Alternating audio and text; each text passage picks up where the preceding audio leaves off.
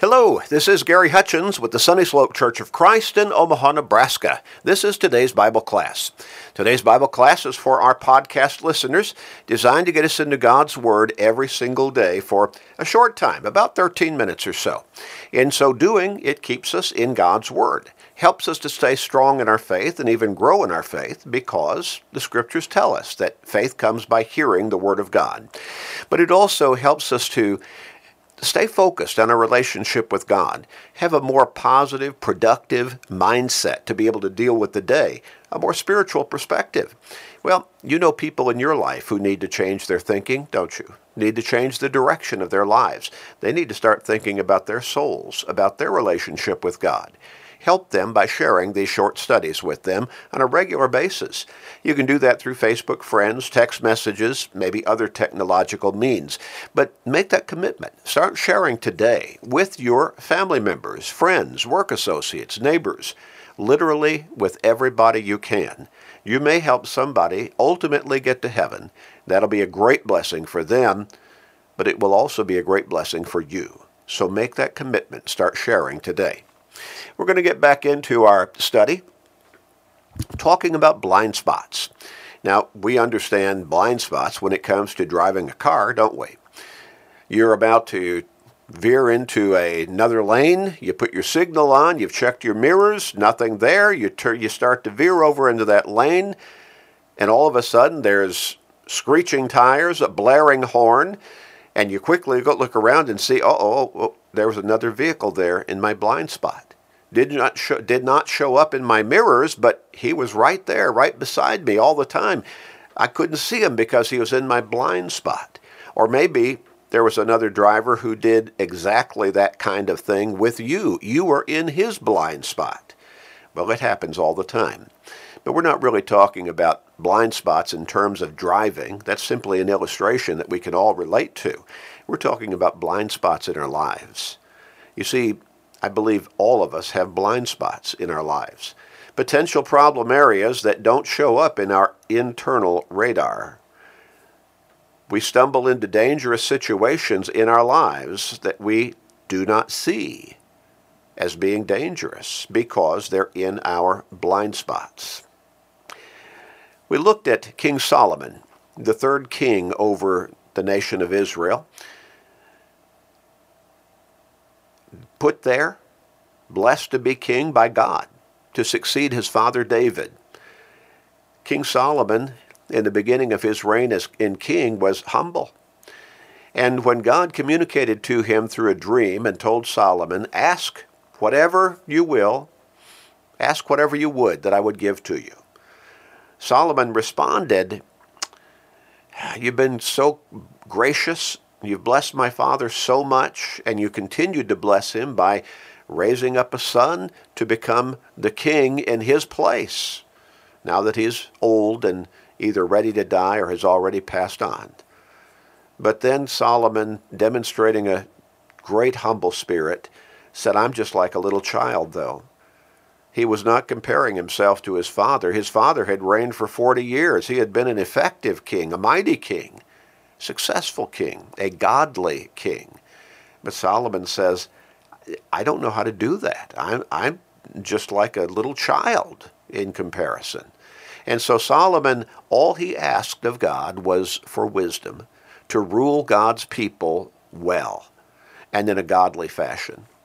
And God was so impressed with his simple request that he granted him that wisdom, but to a far greater degree than Solomon had expected, I'm sure.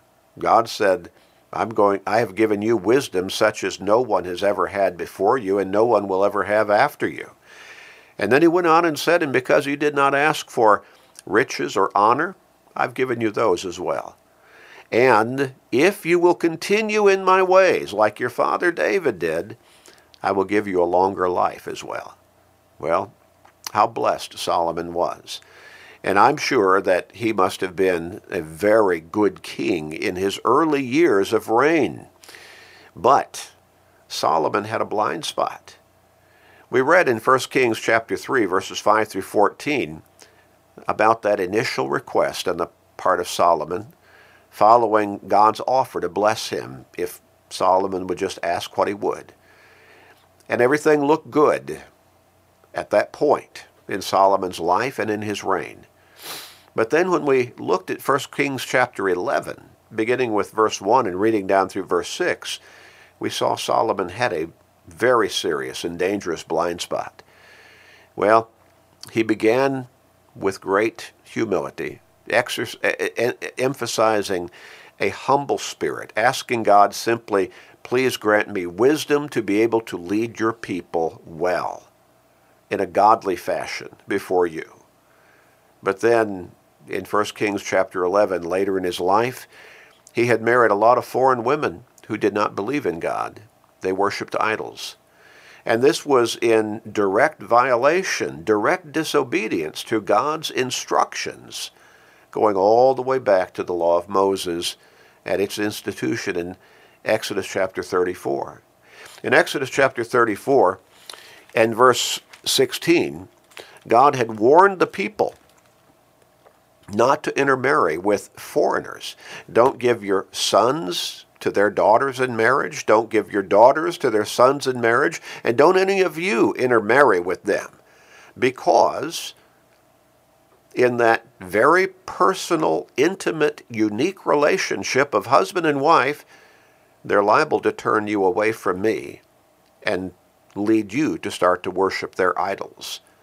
Now, of course, idols are nothing, but that's direct violation to the Ten Commandments, where God said, you shall have no other gods before me. In Exodus chapter 34, we look at verses 15 and 16. Lest you make a covenant with the inhabitants of the land, and they play the harlot with their gods, and make sacrifice to their gods, and one of them invites you, and you eat of his sacrifice, and take of his daughters for your sons, and his daughters play the harlot with their gods, and make your sons play the harlot with their gods. You shall make no molded gods for yourselves. God was warning against idolatry, the worship of idols. And he said, you start messing with the foreign peoples of that land in which I'm going to lead you and defeat your enemies before you. In fact, God said, drive them out. Either destroy them or drive them out. And certainly do not intermarry with them, because they're liable to lead you into their idolatry. In Deuteronomy chapter 7, as the people of Israel were poised on the eastern bank of the Jordan River, just before God would lead them across that river into the promised land and give them that land, as he had promised to Abraham through his descendants, going all the way back to Genesis chapter 12. And now it was time to fulfill that promise. God again, through Moses, warned the people to not intermarry with the foreigners around them, because they were idol worshippers, and they could lead the Israelites away from God and to worship idols, which would be an abomination. In Deuteronomy chapter 7 and verse 3, we read this: Nor shall you make marriages with them. You shall not give your daughter to their son, nor take their daughter for your son. For they will turn your sons away from following me to serve other gods. So the anger of the Lord will be aroused against you and destroy you suddenly. Now that had been a long-standing prohibition, a long-standing commandment from God. You do not intermarry with these foreign peoples. But what did we read again about Solomon in 1 Kings chapter 11? Oh, he disobeyed God. He married all kinds of foreign women. All kinds. Beginning with verse 1 and reading down through verse 6, and we'll pick up with verse 3. He had 700 wives, princesses, and 300 concubines, and his wives turned away his heart. For it was so when Solomon was old, that his wives turned his heart after other gods, plural, and his heart was not loyal to the Lord his God, as was the heart of his father David. For Solomon went after Ashtoreth, the goddess of the Sidonians, and after Milcom, the abomination of the Ammonites. Solomon did evil in the sight of the Lord, and did not fully follow the Lord, as did his father David. Then Solomon built a high place, that is, a place of worship, for Chemosh, the abomination of Moab, on the hill that is east of Jerusalem, and for Molech, the abomination of the people of Ammon. And he did likewise for all his foreign wives, who burned incense and sacrificed to their gods. Well, Solomon probably thought in his earlier years as king, he was strong, he was faithful to God, he would never turn away from God. He would never let any of these foreign wives that he had taken, 1,000 of them, turn his heart away from being totally dedicated and faithful to God. But in his older years, they did. Solomon compromised, and he set up idols, places of worship for all of his foreign wives, and he worshiped at least a number of those idols himself. How sad. You see, those women, the beauty of them, the allurement of his becoming more glorious in the eyes of his people and the other people in the nations around him, because he had so many wives, and that was a mark of majesty for a king. The more wives he had in the culture of that day, in that part of the world, the more respected, the more looked upon with great admiration he was. Solomon, that was his blind spot. He started out humble, but as his years of reign went on as king, he got the big head, and he disobeyed God. That was his blind spot. It ultimately did him in. The next verse in 1 Kings chapter 11, verse 11 says, "Therefore the Lord said to Solomon, because you have done this and have not kept my covenant and my statutes, which I have commanded you, I will surely tear the kingdom away from you and give it to your servant." I wonder what those words, what an impression they made on Solomon. I wonder if all of a sudden he thought, oh no, what have I done?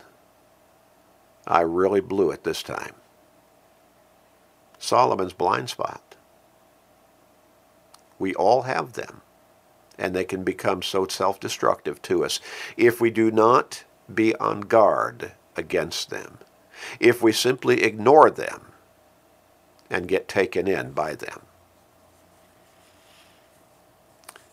Let's make some personal applications next time. What are your blind spots? Let's pray. Father, help us to recognize and be aware of our personal blind spots in our lives and to be on guard against them. But Father, we need your wisdom. We need your insight. We need your guidance and protection against our blind spots. Please bless us so. Help us. Help us to not make the mistakes that so many have made, and we have probably made in our past lives. Help us to be victorious over our blind spots.